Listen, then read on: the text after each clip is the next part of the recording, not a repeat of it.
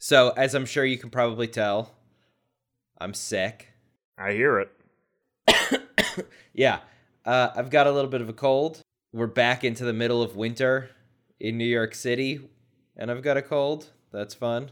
I took some generic, off-brand Dayquil before we started talking so that I wouldn't be coughing through the whole thing. But if I start getting loopy, just ignore me and go about your business.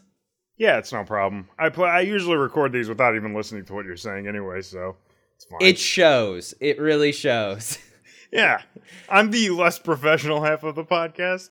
And to go hand in hand with that, I'm doing a time-honored New York tradition of when their weather is bad outside, I am going to get exceptionally drunk.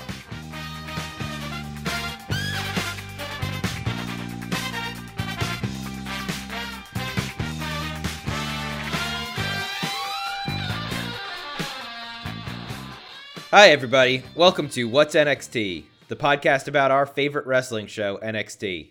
I'm Tristan Marsh. I'm Alec Basio. I don't really have other bullshit to talk about this week. I have not been watching the main roster. Well, I actually did. I watched Raw. I watched Raw too, and for the life of me, I can only remember about two things.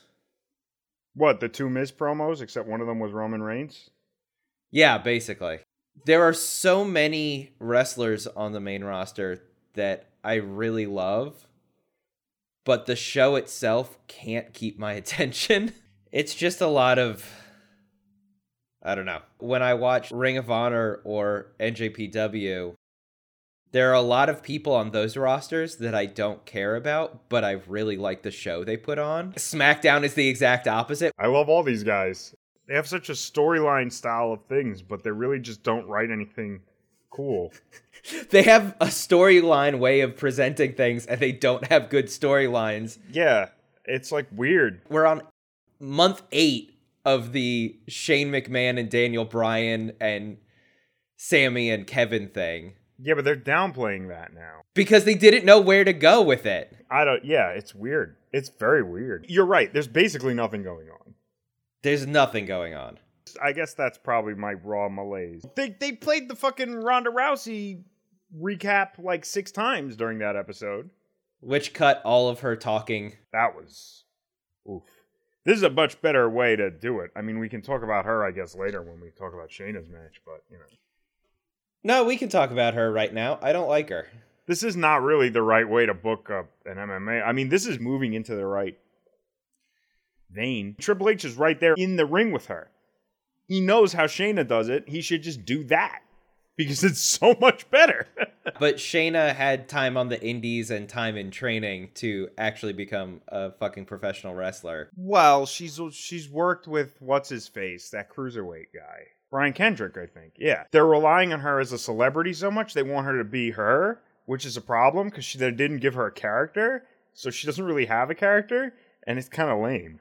Versus Shayna, who, her character, you feel like she's spent hours just thinking about, like, every day she's just like, maybe I'll put extra grease in my hair so when I pull that fucking thing out, it just sprays everywhere. it just makes me even nastier. Like, Production is always thinking about her character as well, whereas with Ronda Rousey, they're just going, hey, look, it's Ronda Rousey. This is going to make us $1 million. I have some issues with her just as a person. If you're then saying, oh, it's just this person, then I go, great, don't care about her. I don't like some of the shit that she said. I'm still kind of pissed off that Piper's family gave her the go-ahead to use the gimmick. There's all this stuff that's tied up with her being Ronda Rousey. I don't like this trash person. Shayna Baszler is just an amazing performer. It helps that you don't know that much about her personal life. Except that she raises a cute pit bull. Well, yeah, okay, knowing you, that's it. Ronda Rousey just needs to get like a fucking python snake or something and take cute pictures of it wearing a bow and you'd be all over her. Getting a pet can help rehabilitate someone, but she said some truly awful shit. If Leo Rush gets a parakeet, you're just going to be all over him. Yeah, but Leo Rush was just being a dingbat. Since we talked about him, I did look up that other thing that people were criticizing him about, which was like his last big indie performance before going to WWE, where he completely no-sold getting powerbombed off a ladder through a table. Yeah, I saw that. It was insulting. I do think that is really obnoxious. Allow me to take my me glasses off and put my Cornette glasses on for this and just tell you fucking killed the business. Because that's bullshit. That is bullshit. But that's a, 22-year-old kid being a 22-year-old kid. This is our central problem. Because if Ronda Rousey, the character, ends up being awesome, I can overlook Ronda Rousey the person, and then if I ever see Ronda Rousey on the street, just be like, yeah, fuck you. You said that nasty thing about trans people. You can't do that, and I respect you for that. I think that's good. For some reason, why getting powerbombed into a table and immediately just rolling up to your feet is so offensive to me. It's ridiculous. Because that's in the character. That's like, oh, well, now your character's garbage. You're less offended by people being garbage and more by people disrespecting the art that is professional wrestling. I know, that makes me sound very shallow and terrible. I get that. And I should be voting with my dollar or whatever stupid, sloganeering shit I should be saying. But I just can't get behind that kind of shit. It's just like, it's wrestling. It's all fake. It's all fun. I want to get sucked in. If Ronda Rousey can convince me that she's not actually a transphobic jerk in the ring, I'll like her. In the ring. Your biggest stumbling block for wrestlers right now is wrestlers that believe the earth is flat. Because that's so absurd that's definitely the character too, though, right? Like, AJ Styles, the wrestler, also believes that the earth is flat. Not just AJ Styles, the person. Are you sure, dude? Flip Gordon, I think, is just a big fucking doof. But the problem is with these indie guys, you can't even tell what's a work and what's not. Like, their Twitter is like bullshit. Like, they just use Twitter to sell t-shirts, so who the fuck knows? Flip Gordon's business strategy. Step 1, claim the earth is flat. Step 2, make fun of people saying the earth is flat. Step 3, ban everyone. Step 4, t-shirt. Step 5, make money. Profit, right, yeah, of course. T-shirt money. They all make that big t-shirt money, baby. Yeah, well, Flip Gordon has the pro-flat earth and the anti-flat earth t-shirt on Pro Wrestling Season. Yeah, I don't know. I have a very complicated, weird relationship with wrestling. I know Papa Shango didn't really light people's hands on fire, but they just... And I know he was also a jerk who he pretended to be a pimp for like a million years, and then that was like not cool, but he just seems like a nice guy, the Funkadactyl, all that shit. It really disappoints you that he didn't actually set people's hands on fire, doesn't it? A little bit, because then magic is real. Some people have Harry Potter. I have Papa Shango. Okay, this is not going anywhere. I'm assuming you're cutting 89% of that, so... Well, I said, there was nothing to talk about this week. I think everybody knows that by now. We've exhausted everything else. Braun Strowman didn't flip a truck or a plane or a whatever. Yeah. He didn't even flip that limo. I thought he was going to flip that limo. How about we get to the show? Yes, please. The show starts off this week, and we say it every time, but this is a perfect production package. It's a recap of Johnny Gargano's rivalry with Andrade Cien Almas. The best thing about this package is it's got swelling Superman music in the background. Yeah.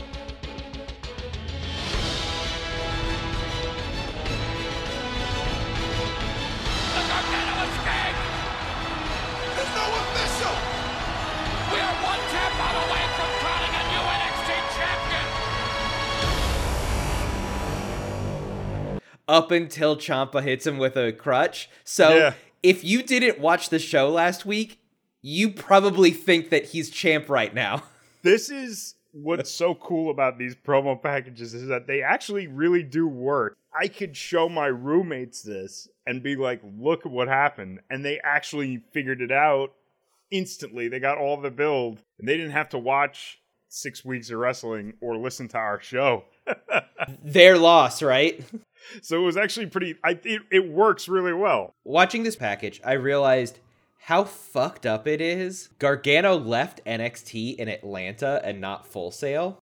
Yeah, right? That was actually something that I'm surprised I didn't bring up last week. He's like family to half of these guys. Izzy and NXT guy are in the audience, but everybody else is new. I mean, they love him, though. It shows how great he is because everybody loves him, and they were all, thank you, Johnny, for 6 minutes, and they haven't, like, grown up watching this guy for a year or whatever. I mean, it is kind of fucked up to the diehards that had to stay back in Florida. The first taping they do back at Full Sail, there's going to be 20 minutes of just, we want Johnny. Yeah, they might get it. Give us Johnny.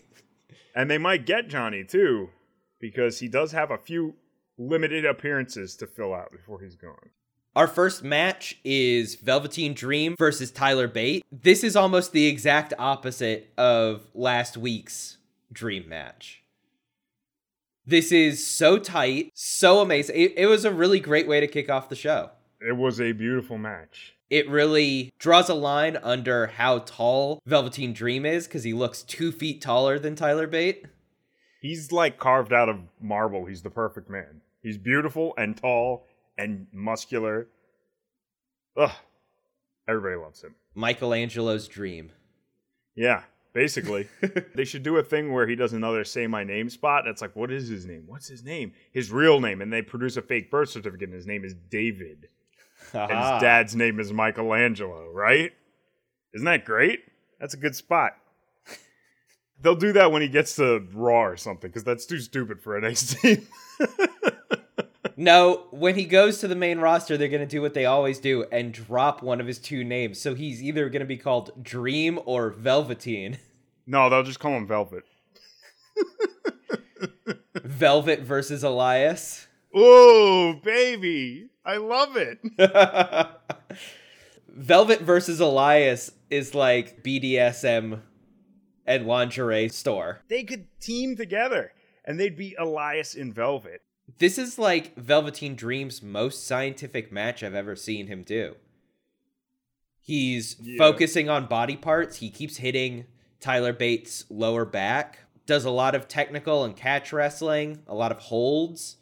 Stuff that we don't usually see Velveteen Dream do, but it's really fun to watch him work. It just goes to show, like, he can really work off of whoever his opponent is and just do their style with them. But that doesn't mean that he wrestles solely Tyler Bates style. No. We get a really amazing spine buster that Tyler Bates sells so well, because the second he gets lifted off the ground, he starts screaming. You could tell he's trained by Trent Seven, the other guy who can sell like a motherfucker. Yeah. They teach him how to sell over there in England. Tyler Bate is a beautiful baby face. Everybody loves this kid. He walks out and does his cute little wave. Everybody's waving back at him. Everybody watches him wrestle. He's athletic. He's crazy. He's got the Tyler driver and the airplane spin and all this crazy moves that everybody loves. Velveteen Dream was so far over him in this match. It was insane. He is like the star right now to NXT audience. I was so surprised to hear them go so hard for Dream. It was crazy. Me and the crowd don't always line up that well. Obviously, Velveteen Dream is this big, charismatic, crazy, sexy guy. So I get why everybody's behind him. The other side of that is, for some reason, they've had Tyler Bate take a number of losses in a row, to the point where the commentary team is bringing it up. They're like, oh, he's been losing recently, and maybe he can turn it around now. If they gave him some solid wins, he could be a contender to take Gargano's place, because he basically is British Gargano. Yeah, I agree with you. He's a short, muscly guy, super handsome. He comes out, instead of doing the scout from the top of the turnbuckle, he does the wave. Yeah. He's coming out, everybody loves him, but the second he's in a match against Velveteen Dream, that's when they go, oh, he's fun, but Velveteen Dream, I mean, come on. Yeah.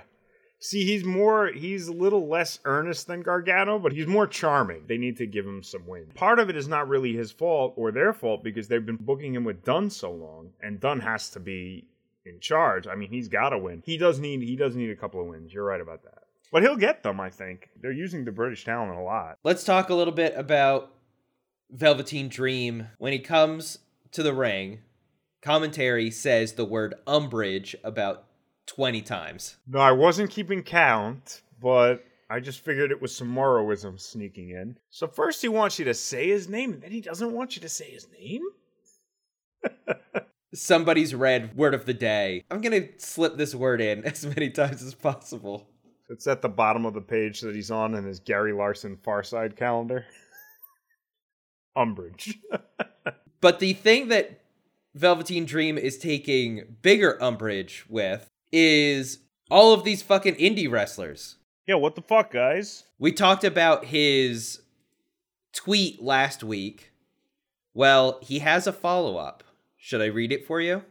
Go for it. He writes, less than 24 hours after airing my grievances publicly and, quote, all capitals, they find a way to cover it up via an article. 2 ellipses. That was slick. Brush things under the rug, right? Wrong. Entertainer empowerment. That's what I'm fighting for. Where's my merch? Where's my main event? Why was I left off the USA Network special? Brace yourselves for article number 2. Shake my head. I hate independent wrestling. He is trying so hard to not be so over with these guys. It's not working. We still love you. So Ricochet is showing up and kicking his ass, right? Yes. But we're still going to love him after, though. Yeah, I know. He lost his match with Aleister Black, and that didn't stop anything. Yeah, that's true. Winning and losing doesn't really matter for Velveteen Dream. But he beat Chris Hero. Chris Hero is independent wrestling's rapping daddy. Rap-loving daddy. Use rap-loving daddy. That sounds less stupid. You're really putting those beers away. Congratulations. No, edit out all the times I open a can. I have told the people already, assuming that they're going to hear it, that because the weather is bad, you have to get really drunk. That's what happens. And come on. God damn it. Independent wrestling. Velveteen Dream wins against Tyler Bate. So Tyler Bate is still on a losing streak. Ooh, we didn't really say this, but Velveteen Dream kind of made him look not that great. Because he went for the airplane spin, and Dream was able to counter. Like, there was a lot of Dream really just killing his offense. Somebody at WWE was like, we want him to be the next Gargano, but he does too much goofy shit. What if we just have somebody show up and just bury his goofy shit?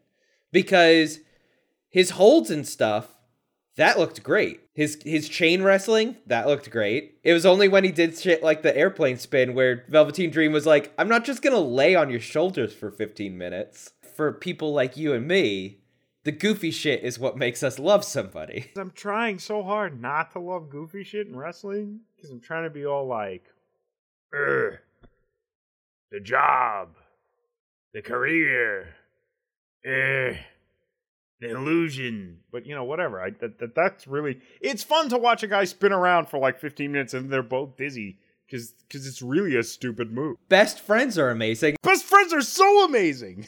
Anyway, then we go into Paul Ellering. This was a fucking crazy promo. It's not a Loading Docks promo. No, it's way weirder than that. It's not a backroom promo. No way, back rooms are blasé. It's the world's first basement promo. Yeah, but you're in the basement. It's very Silence of the Lambs. It's disturbing, it's weird, and I feared for Paul Ellering every second of that promo. Because he's perched at the top of the staircase. And I was so nervous that he was just going to tip forward and just fall all the way down and break every bone. At one point after Akam and Rezar show up, he slaps, I want to say Rezar, pretty hard on the shoulder. And I was like, oh, don't do that. What the fuck are you trying to... Don't put too much lean into that slap. You'll fall over. I was thinking more of Rezar. He's leaning over the handrail. I think one of Rezar's legs weighs more than Paul Ellering's entire body. I don't think that he's going to get flipped over by getting smacked by Paul Ellering. Yeah, but we're talking about leverage. He's already leaning over the banister. I guess that could play a factor into it. But I mean, at that point, can I really buy into his character being so unspeakably huge then? They probably wouldn't have included that take. Yeah, they definitely wouldn't have included that take. We didn't see that take. That's why Rezar had a busted lip, by the way. Paul Ellering accidentally pushed him down the stairs. This was a really fun promo, though. The angle was... Hold on. Worrisome? What? Oh, yeah, what? You're still laughing?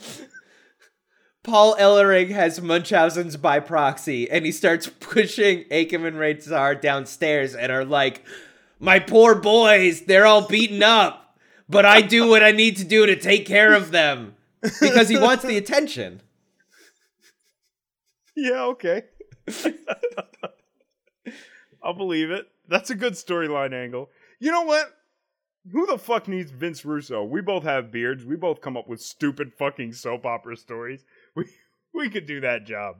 What is the story of Authors of Pain right now? They're learning more English and getting ready to become really big tag team superstars on another brand. I mean, that's the meta story. Yeah, that's the real story. But what's the story in the Book of Pain is what you're asking. Yes, exactly. A lot of tag teams right now are waiting for the Dusty Classic to start. And they're definitely in that like holding pattern. And a fun Paul Ellering gets Munchausen's by proxy storyline would be really killer. Yeah, but at what point do we stop watching NXT and at what point do we start watching Criminal Minds starring Mandy Patinkin? That's basically wrestling, right? Mandy Patinkin would be a great manager, actually. Mandy Patinkin would be a great wrestler. But think about Mandy Patinkin like Dead Like Me era. Sure. Let's get in our time machine, Tristan, and go back and get Mandy Patinkin from like 10 years ago to fucking do this. Let's go do that, Tristan.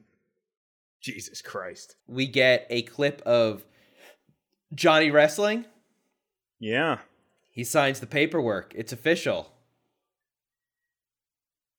Morrow wishes him good luck on his future endeavors. Future fucking endeavors. How meta is NXT right now? That's crazy. They're just joking on us. They're healing on the fans. They're fucking with the marks. Because we know that this guy is not leaving WWE. Yeah, but NXT is the smart show, right? It's No, I guess it is. Shit. It's the indie show. I think I got the wrong podcast. Shit. Can we do like an ECW podcast or something? Can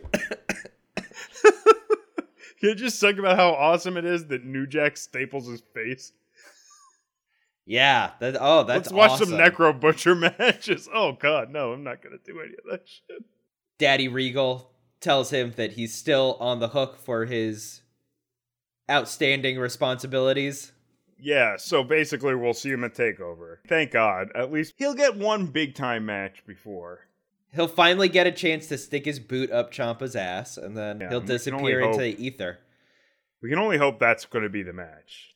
Well, we're feeling sad. Johnny Wrestling is gone. What's the best way to cure those blues? I think that we actually got a good way to cure those blues. It's an Adam Cole match, baby. Yeah, it certainly is. Because 2 seconds later, you don't fucking care. Oh my God, I know. It's like sweet, sweet bliss. He's like a drug or something. He can get your mind off of anything. Match 2, Adam Cole versus Cesar Bononi. It's Undisputed Era finally doing what they were fucking born to do, baby. Oh my God. It's so awesome. Bobby Fish has learned from experience and now has a sleeveless t-shirt so that he can show off those guns. The next time he goes to point at his muscles, I'm absolutely guaranteeing you there are going to be sleeves on that bitch again. He only points to him when you can't see him. Exactly, because he is the most brilliant motherfucker. He knows it.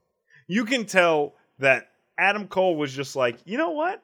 People fucking love the Bullet Club, right? They love the Elite. We are going to do fucking Elite spots on fucking TV for another company. Fuck you, I'm the best, Adam Cole, baby.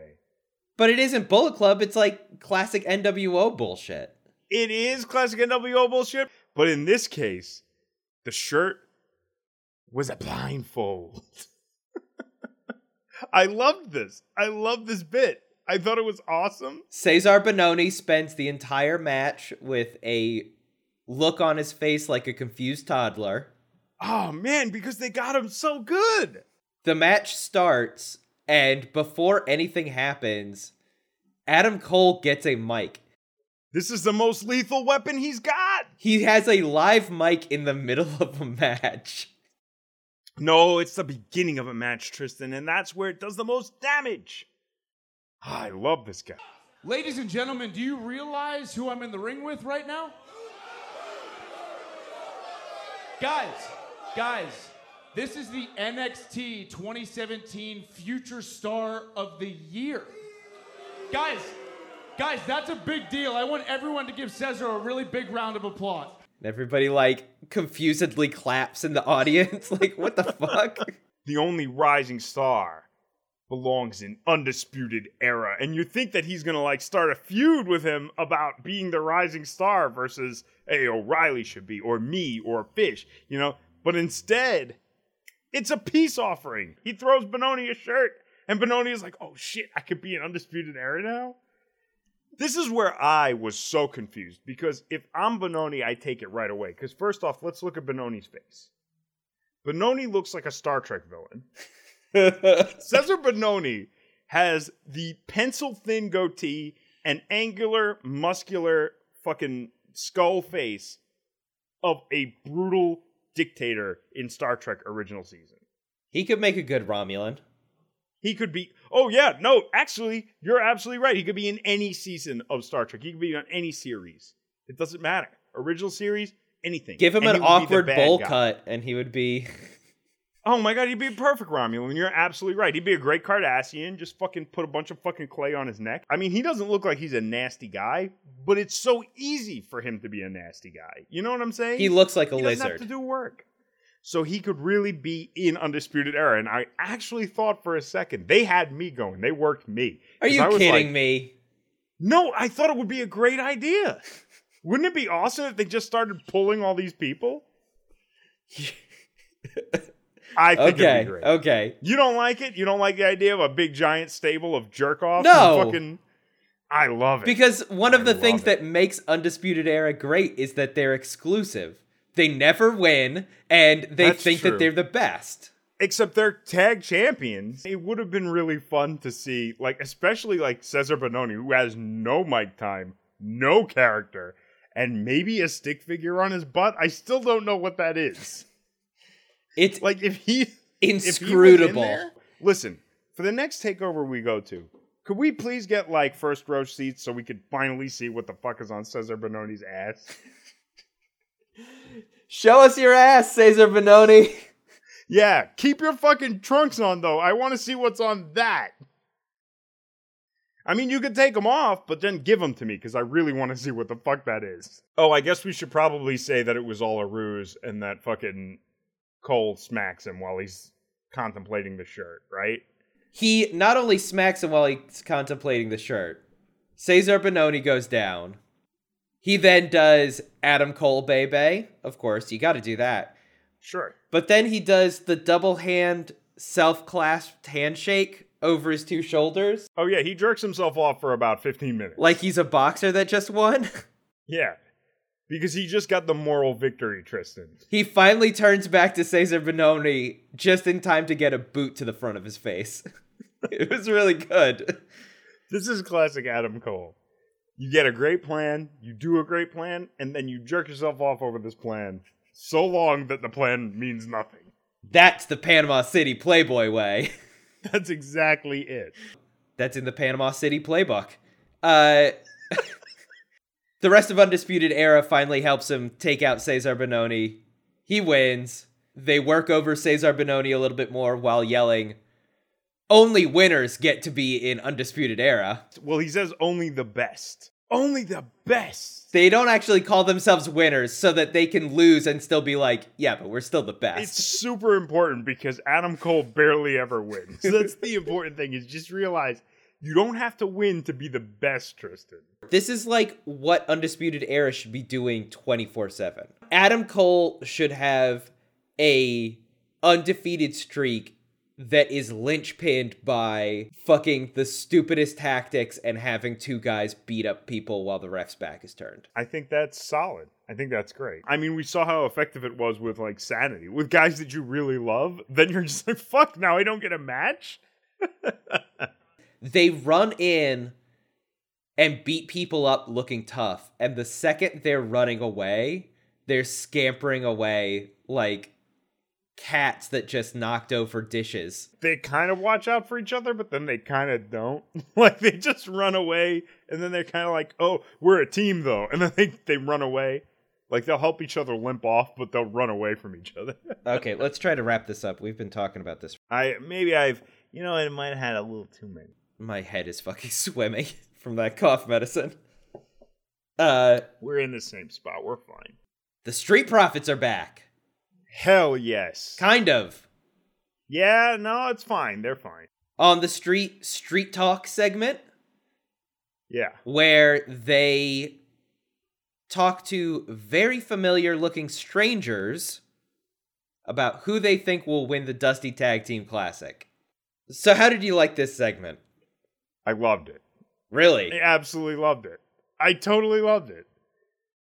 This was awesome. I popped for this for real. I was laughing so loud, people came out and looked in the living room to see what the fuck I was laughing about. I thought this was great. Maybe I'm a dumb idiot, because this is kind of a dumb idiot thing to laugh at, but I really enjoyed it. Montez Ford was amazing. Because he's great. Montez Ford actually changed his whole mannerisms. When Angelo Dawkins interviews, quote unquote, this stranger, quote unquote, on the street. Who is Montez Ford not even wearing he's wearing his gear. He's wearing his sunglasses. Yes. He's wearing everything.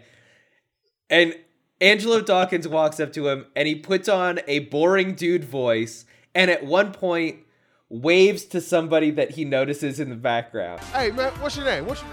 I'm Pete from Alabama. Who is your pick to win? I'm gonna have to go with the Street. Oh, man! I love that. He is just a boring guy. That was excellent. Angelo Dawkins is just Angelo Dawkins. Yeah, but he's like Darnell Washington or whatever, and he says that he's got to give it to Street Profits as well. Yo, Montez Ford. Oh, I'm doing good. I'm Darnell Washington. Oh, Darnell Washington.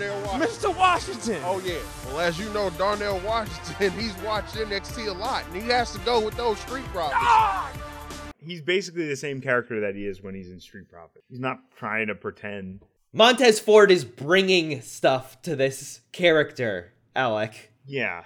No, I get it. We talked last week about method acting. But the problem was with Dawkins, the bar is a little bit lower because there hasn't been that in the past. And when you've said Angelo Dawkins is Angelo Dawkins, I agree with you, but the thing is, that's because there wasn't really much of an Angelo Dawkins character other than wearing like 16 headbands. Not having had Street Profits on the show for, it feels like 2 months now. That's true. It feels like a while. It's been a while, and after not seeing him for so long, I know that they're about to be in the Dusty Tag Team Classic. I could have really used a quick squash match to be like, oh yeah, that's why I like these guys. Because I like their street talk shit. Yeah, I love their street talk shit. If they're usually on the show. But this didn't stand on its own for me. I think they don't have confidence with them outside of Full Sail. Because street talk is always hype as shit in Full Sail because everybody loves them. And they have crazy squash matches that are great because everybody buys into them at Full Sail. Now they're in Atlanta, and I think that the idea is the guys behind the scenes are not so confident in them outside of Full Sail. They're pretty universal. They're just so ridiculous and hype. They're going to get people everywhere. They get me. That is not my kind of wrestling, and they still get me in their corner. It makes me kind of double down on them a little bit more because I'm just like, no, I'm not in Full Sail, and I like these guys. And I think most people who aren't in Full Sail, they're going to like these guys because they're ridiculous and they're fun. And maybe they're not going to be champions, and maybe that's cool, but they're going to be great, and I think they're going to go over everywhere. Last match of the night. It's a barn burner. Kairi Sane versus Shayna Baszler in a rematch from the final of the Mae Young Classic. This was a great match. You could tell that they were putting a lot behind it because even though this match had only been built for about a week or two, and this match has no titles or anything on the line, it had its own package. Got to see all the highlights, including Dakota Kai's arm bending crazily. I do have a theory that WWE is currently creating a golden record to send into space that consists almost entirely of this footage because we see it so often. It needs to be preserved somehow. Yeah, we need to keep it forever. It's got to be some sort of analog medium. I'm hoping that Kairi Sane versus Shayna Baszler kind of becomes one of those forever rivalries. A rivalry that never gets put to bed and just kind of always is simmering. And if you don't know what to do with Shayna Baszler or Kairi Sane, you go, maybe one of the other ones shows up and beats the crap out, you know? I love that idea because it's so interesting because they're so different, but they really do mesh that way. The end of the Mae Young was great, and Kairi Sane came out of it, and this ended with a tap out. Kairi Sane tapped out to Shayna Baszler, and both of those seem plausible. Kairi usually uses the insane elbow to finish things off. Anchor drop. Oh yeah, that's totally right. I'm so sorry. I forgot our own fucking lore. I forgot our show's lore. It's drop anchor. You're totally right. Yeah. She uses the drop anchor to win, which is her elbow. And Shayna is typically going to go for a submission finish. We're preserving some pretty old-time heel-face dynamics that I actually found really cool. I'm a little nervous that new school indie dudes... I'm not saying I'm old school. I'm saying I'm drawn to the old school, but I'm definitely not a longtime fan. People can tell. I don't do research. I'm not smart like that. Newer school fans are going to get nervous when they see a face that they really like tap out to a submission move. I think that does not make the face look weak. That starts bringing up some of the old school heel face dynamic. Heel wants to win with a submission move because it's kind of like, oh, fuck that. It's not cool. It doesn't make people go, oh, wow, look at that crazy move. Can you believe it gives you wrestling blue balls. It basically does. It's exactly that. Shayna is so crazy good at that when you see her doing this submission finish on Kairi, she makes it look inescapable. So you can't look down on Kairi for tapping because you can't get out. She's too far away from the rope. She can't do anything. At the same time, it's also such a shitty way for somebody to win in a sport where people are expecting you to just drive someone through the ring and just completely annihilate them. It kind of sets up Kairi more as a hero. Her goofy stuff, yeah, it was goofy, but people were really digging her a lot more than even earlier in her run so far. I had a little bit of a problem with the crowd reaction. Really? Early on, everybody is chanting for Kairi Sane. Shayna Baszler is a fucking asshole. Yeah. And they've been doing a really good job of building her as a unlikable heel. I've talked a lot on this podcast about how much I love Almas. I like some heels that I feel like I can identify with, even though they're heels. Shayna Baszler is just an abject shithead, and so we get a lot of Kairi Sane chants. About halfway through, you start getting Shayna Baszler chants, and I was a little annoyed with that, guys. That, I think, is that fucking audience, though. We can all agree that Shayna Baszler is putting in great work, but don't chant for her. She's a fucking shithead. Aren't these the same guys that were like, let's go jobber like 3 weeks ago or 2 weeks ago?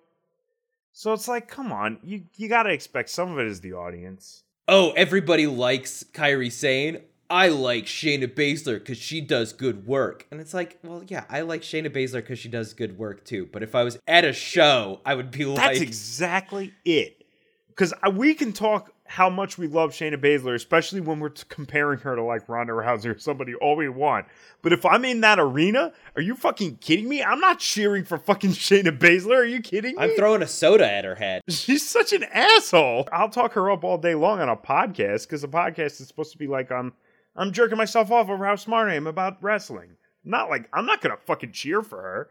Are you kidding me? She is still the best because she taps out Kairi Sane and then jumps out of the ring and delivers a promo, no mic, just yelling at the top of her lungs at the commentary table.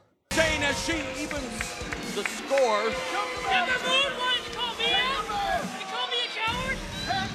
She's a coward and I'm calling her out. She's a coward. She will not get better in the ring with me. She knows if she gets in the ring, I'm either leaving with her title or I'm leaving with a limb. Wow. Strong words from Shayna Baszler, and I think unfortunately for Ember Moon, they may be true words as well. Ember won't challenge me. Ember will never challenge me. She's completely ignoring the fact that the last time that they fought was because Ember challenged her. It's like, it's awesome. It's true heel work. It's 100% great. It's the kind of shit I'd be yelling at her over the banister, like from all the way in the 14th row or something. Fuck you! She did challenge you!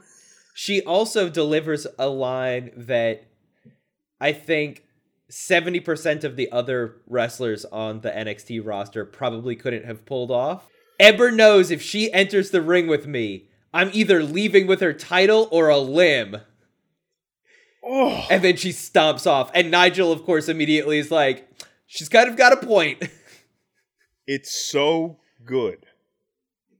It's a really great thing to say. It's the kind of thing where I heard it and I said, she's so good. Yeah.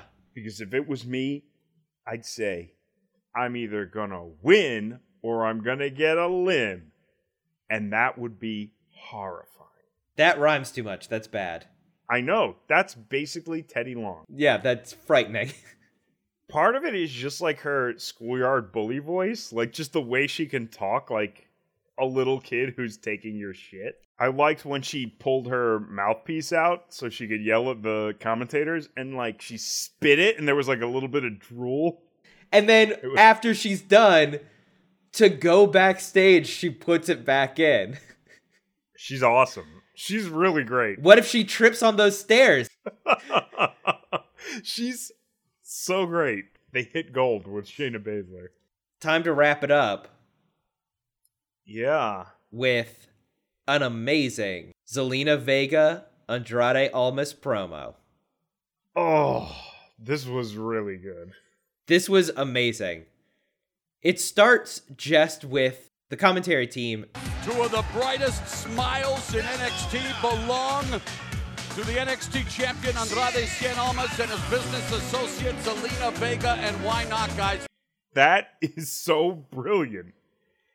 Because everybody is booing them, and the commentary table is talking about how happy they are. In every single one of his promo photographs, Andrade Almas is holding the belt and just has the biggest smile. He's such a happy man. Yeah, he's definitely like a reverse heel. If you're behind him, you're behind him because he's a face to you. Last week, I had a dream about Almas. You are a huge fucking mark. The dream was weirdly basically this promo. The only difference is he came out dressed like Antonio Banderas in Desperado. Wow. Yeah. So you're a mark who takes mescaline.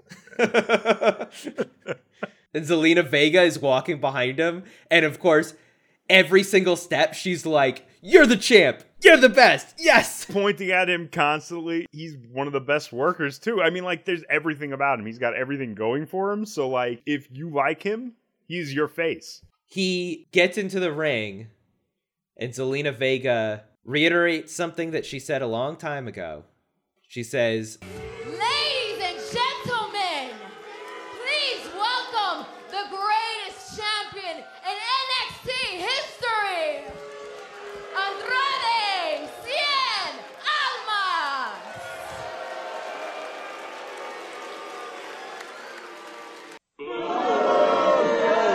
Uh-oh, I'm losing him. Time for the A material. Might be right. It's been a while. I mean, I don't know. he's Mr. 4-0. He's definitely Mr. 4-0. Holy shit. That's great. This is like the best twist the knife, pump your guy at the same time promo. His promo is awesome. He calls Gargano, I made him Johnny Jobless. Johnny talk about becoming Johnny Wrestling again. Oh. And make him Johnny Jobless. People are booing him. A little girl in the audience is holding her ears with her hands like she can't even listen. Her feet are up on the seat. It's amazing. The idea that she's necessary for him is wrong. I think you're right about that. I think that they're Especially after this symbiotic. week. They're definitely symbiotic. Oh, yeah, absolutely. You know, Johnny, you talk about earning their respect. Who cares about their respect? Who cares? You know what Andrade earns? Money, fame, power. One of my favorite lines of hers in this whole thing is she goes, You all thought that Johnny was gonna win. Johnny thought he was gonna win. He brought his family, his friends, his wife, only to watch him lose.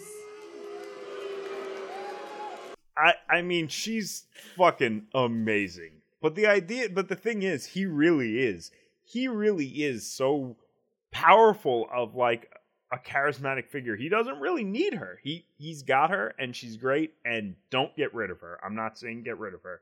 I will say I didn't like the swipe she took at Candace. Yeah, but you know what? I think that it's kind of setting up maybe a potential feud where she's going to start getting in the ring. I understand that that's the case. The problem is she goes, I'm not feeding off of my man's success. And I didn't like that because WWE put Candice LeRae in a Miss Johnny Wrestling shirt. I think she was trying to drum up heel heat because she was saying, unlike most of you ladies. And I think she was talking to like people watching. But I see what you're saying. I'm still kind of burned by the fact that WWE put Candice LeRae in a Miss Johnny Wrestling shirt, and I felt like they like doing that where they like make somebody dress trampy and then have somebody else call them out for dressing trampy, and I'm like, come on. What the No, fuck? I hear you entirely because I get it. Listen, if I was booking it, you'd love this because this is the way I do it. You wouldn't see a Mrs. Johnny Wrestling shirt until after Candice LeRae's match, where Johnny Wrestling would come out with a Mr. Candice LeRae shirt. Then you'd see a Mrs. Johnny Wrestling shirt. Then you'd be happy about it because there's not centuries of oppression or whatever, blah, blah, blah. Instead, it's, oh, fun, we could do this. Because I would definitely still do that. Because, by the way, let me just bring up something. There are female wrestling fans. There are. And there's a lot of them. They're growing. How many of them do you think would want to wear a Mrs. Johnny Wrestling shirt? A whole shitload. That guy's cute and he's got a package. All right? So listen. You got to sell that damn shirt, Tristan. It all gets back to the shirt money. That's exactly it. T-shirt money is the whole thing. Listen, watch End of the Century. Watch the greatest documentary ever made, End of the Century, the Ramones documentary, which I watch every year at Christmas Eve, where you will find out that the Ramones have had tons of disputes, including they've lost band members over T-shirt money. T-shirt money. It's what makes the world go round. And I'll tell you right now, I am not And I don't care how chauvinistic it is. I am not getting rid of a Miss Johnny Wrestling t-shirt money. I'm not getting rid of that idea.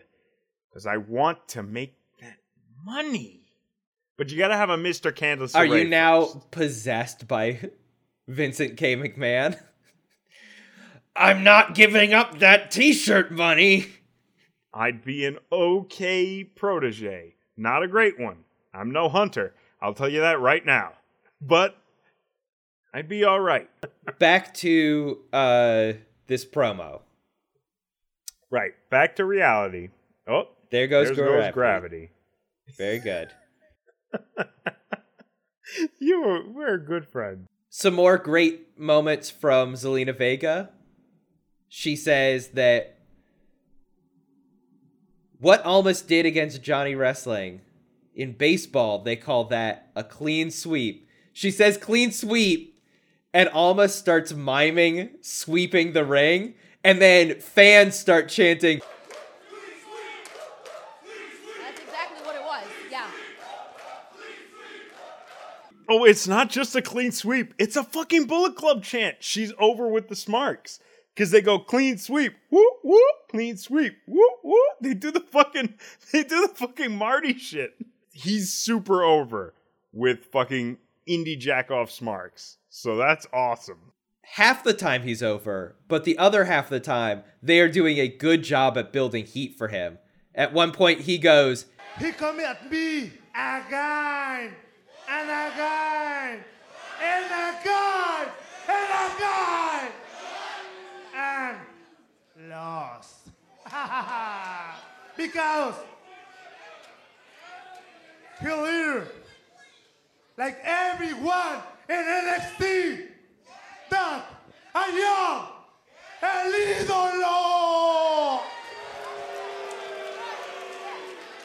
and everybody starts booing. Oh, yeah. You got what chance when he kept saying again? Because they were trying to make fun of the way he was saying again. Because there's a bunch of assholes in the audience. Oh, yeah, a bunch of racists. Fuck those guys. But anybody who gets what chance is super over with me.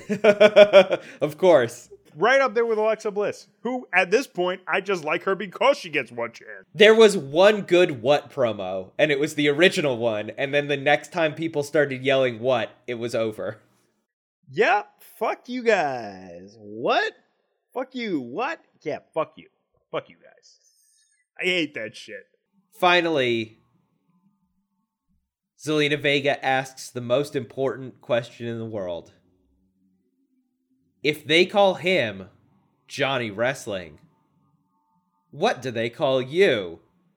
To which Almas responds, Muñeca, they call me the NXT Champion! Champion! I love it. I love it. And they have to call him that because it's true. He's got the belt, baby! That's exactly it. This was actually a really good way to get me not feeling so fucking salty about Gargano leaving. Yeah, because it proves like, oh yeah, the belt is where it should be. Oh yeah. This is definitely where the belt should be. You can keep it on Almas forever. It's great. I'm riding a million miles high right now. I'm so happy. And then Aleister Black comes out and it completely ruins the moment for me. Well, luckily, they're almost out of the ring entirely. They're like walking backstage before he comes out. But then it's even more unfathomable to me. Like, just put this at the beginning of the next episode. I don't care. Yeah, no, I know. It's not very effective, especially when everything plays out. Because Aleister is also interrupted. We got an interruption inside your interruption. Aleister Black comes out with a mic. And he takes a million years to get to the ring. And he brings the mic to his mouth. And then, pan flute. It's Killian Dane. You get interrupted. You get cut off by a flute. You feel like a fucking asshole, don't you? There are these repeated cuts back to the entrance ramp. Where Vega and Almas keep looking at them not like, oh no, this is a threat. But just like, what's going on? Who are these people? Why are we out here? We should just leave. I loved the way that this was built because it still made Almas look strong, and it made Vega look like fucking haughty as hell. They're out there talking shit to each other, and Vega's in there laughing at them, and Andrade's looking at them like, what the fuck? Who are these weird people? Look at these two weird giant beard motherfuckers over here. Fuck these guys. I like Aleister Black, but... No, I like him too. This was a very awkward insertion into a very good promo, in my view. But the best moment after he came out was Killian Dane grumbling at him, "You're in my path." And then he hits him with the crossbody and then stands over him and then goes, "But not anymore." No. He did not hit him with a crossbody. Tristan, come on. You're on the same page as everybody else here. He hits him with the Divide. Right? The Divide. Get on the stupid train with everyone else. It's the Divide now. I would be okay with them calling it the Divide if he had a follow-up power move that they called the Conquer, so that they could do, oh, the Divide and Conquer. Like, that would be cool.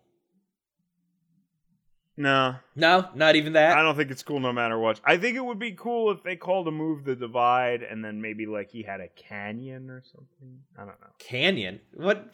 Yeah, because the Divide is like a canyon.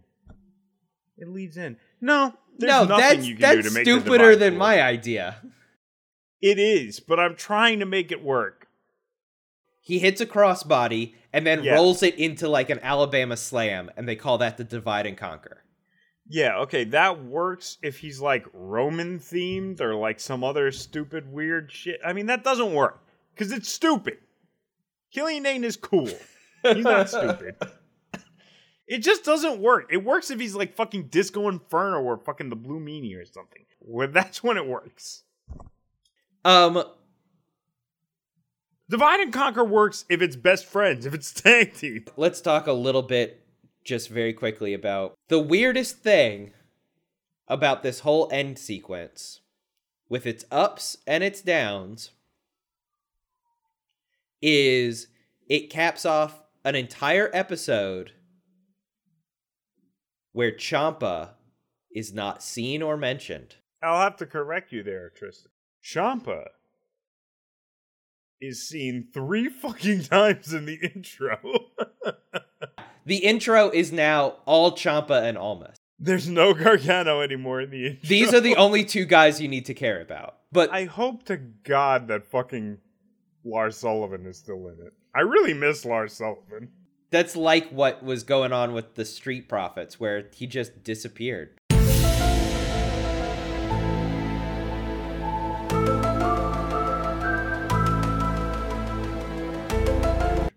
I think he's in the intro still, though. We gotta put his face on the side of a milk carton. Yeah.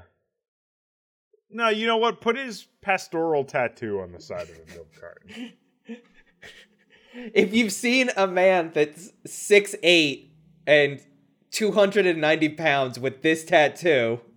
And he most definitely cannot be on the cover of a men's fitness magazine. Please call Alec Baccia. Perhaps you may be able to help solve a mystery. Yeah, because I'm really nervous about him. I mean, I would just want to make sure he's okay. I'm actually starting to mark out for this motherfucker. I really like the shadow that Ciampa is casting across the show right now. I'm so excited. I like that he's not on it. Obviously, they push that too far and I'll forget about him and not care. But he's in the intro 3 times, and he's also, to be fair, in the opening package that they build about Gargano. We get another shot of him doing the Beverly Hillbillies wave goodbye. Y'all come back now, dear. To Gargano. With that fucking trusty crutch on his shoulder. How much do you want to bet that even after he's not wearing the leg brace and he's just wrestling all the time, he just has a fucking crutch? He's so great because he's basically appeared on NXT proper 10 minutes over the past year, and he is the thing you're thinking about constantly. Yeah. Also, because of how bulky he's gotten, he looks like Braun Strowman mini-me. He's so fucking shredded. He's like just a shrunk down version of Braun Strowman. Whatever he's gonna do, it's just gonna tear shit apart. I wonder if it's not a good idea to just, like, get kayfabe injured, like, every fucking 6 months or whatever, so you can go get fucking shredded as hell. This guy looks amazing. I mean, before he looked like he was made out of fucking bridge cables or whatever. Now he looks like he's made out of, like, slabs of fucking bridge cable meat. You said exactly the same thing last week. Yeah, but this time I said meat. You said meaty cables last week. It was Did I say meaty cables last week? Yes. I've had a lot of beer. I've had many tall boys of beer. But I will tell you, how about this, audience? My sentiment has not changed. This guy looks fantastic. How long do you think they can keep him off TV? I don't think they could keep him off much longer because we're getting legit blue balls for this dude. I think he's got to come back for TakeOver. And I think it's got to be him and Gargano. I think he's going to come back for TakeOver. But do you think that they could keep him off for the, 4 weeks until then? Absolutely. I think it's a terrible idea for them not to keep him off that long. Maybe he can cut a promo or something, but he cannot get into the ring. In 2 or 3 weeks, he shows up and he cuts another one of those promos like that promo right after he turned on Gargano, where he's just like, I know you guys want me to come out here and tell you what's going on, but fuck off, I don't care. And that's when Regal is like, okay, one last match. I almost feel like it's got to be a video package. I don't want him live in the ring talking on the mic. I almost really want to keep him completely out of the ring. Like, I just want that mojo. I just want that, tension building up. And I want him to just be announced, oh, it's going to be Gargano and Ciampa. And I just want that. Give it the appropriate level of anger, paranoia, and loneliness. And have it be like those weird dudes who cut vlogs in their car. Oh, yeah. Because, he's so good at self-promo. He's so good at internet-based self-promo. His Twitter is evidence of that.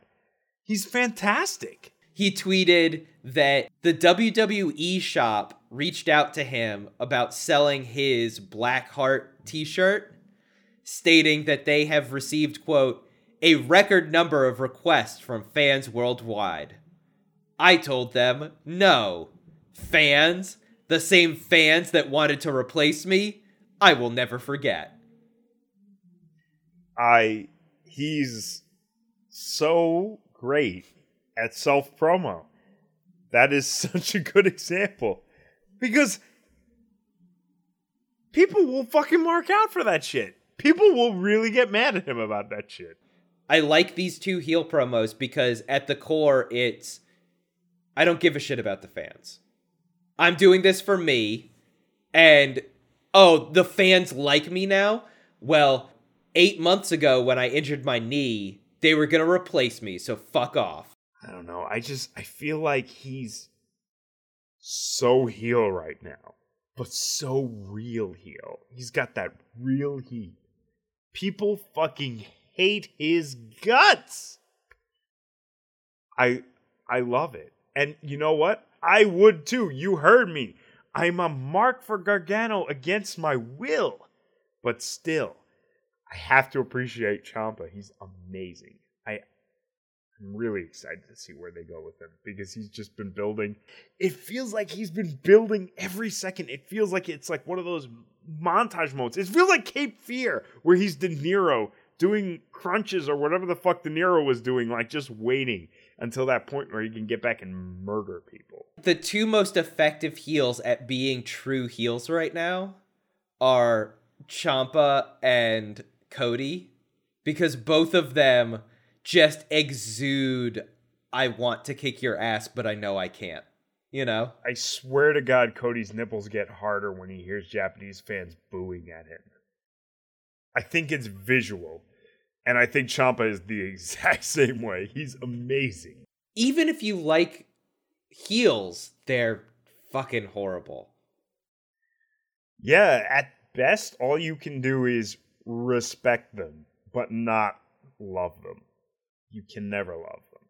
The great thing about Almas is you can kind of like him. He's a very likable dude. He's just an asshole. Yeah, he's not 100% healed. There's no way. Because Almas, to a certain mindset, Almas is a face. And if he's a face to you, he's a face, like, all the way.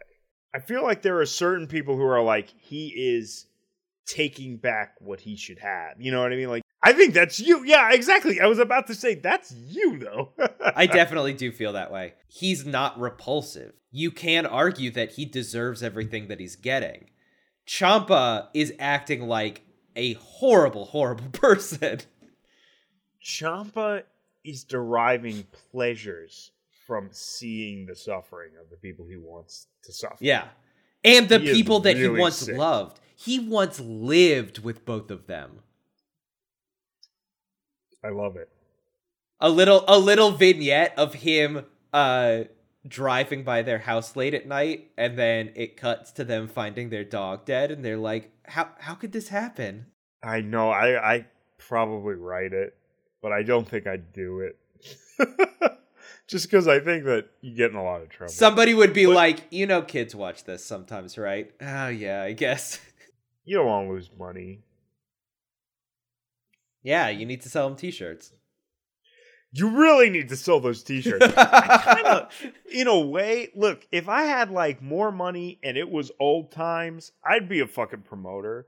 I'd be one of these assholes. You listen to Killing the Town, you listen to whatever, you hear all these things. There are guys that have wrestling schools where they don't teach you anything and they sell you fucking Hot Pockets that they microwave in a microwave that they own for like $15. That would be me. So you're just a con man. Basically, yes. That's been this episode of What's NXT. You can listen to us on Apple Podcasts, Stitcher, Google Play. Please like and review us. It would make us ever so happy. You can also contact us at whatsnxtpod@gmail.com. I have a podcast. It's called Under the Tokyo Tower, and it's a Sailor Moon podcast. Listening to me for as long as you have, dear listener, you know that I'm very deeply interested in Sailor Moon because it's basically wrestling, but for 10-year-old girls in Japan.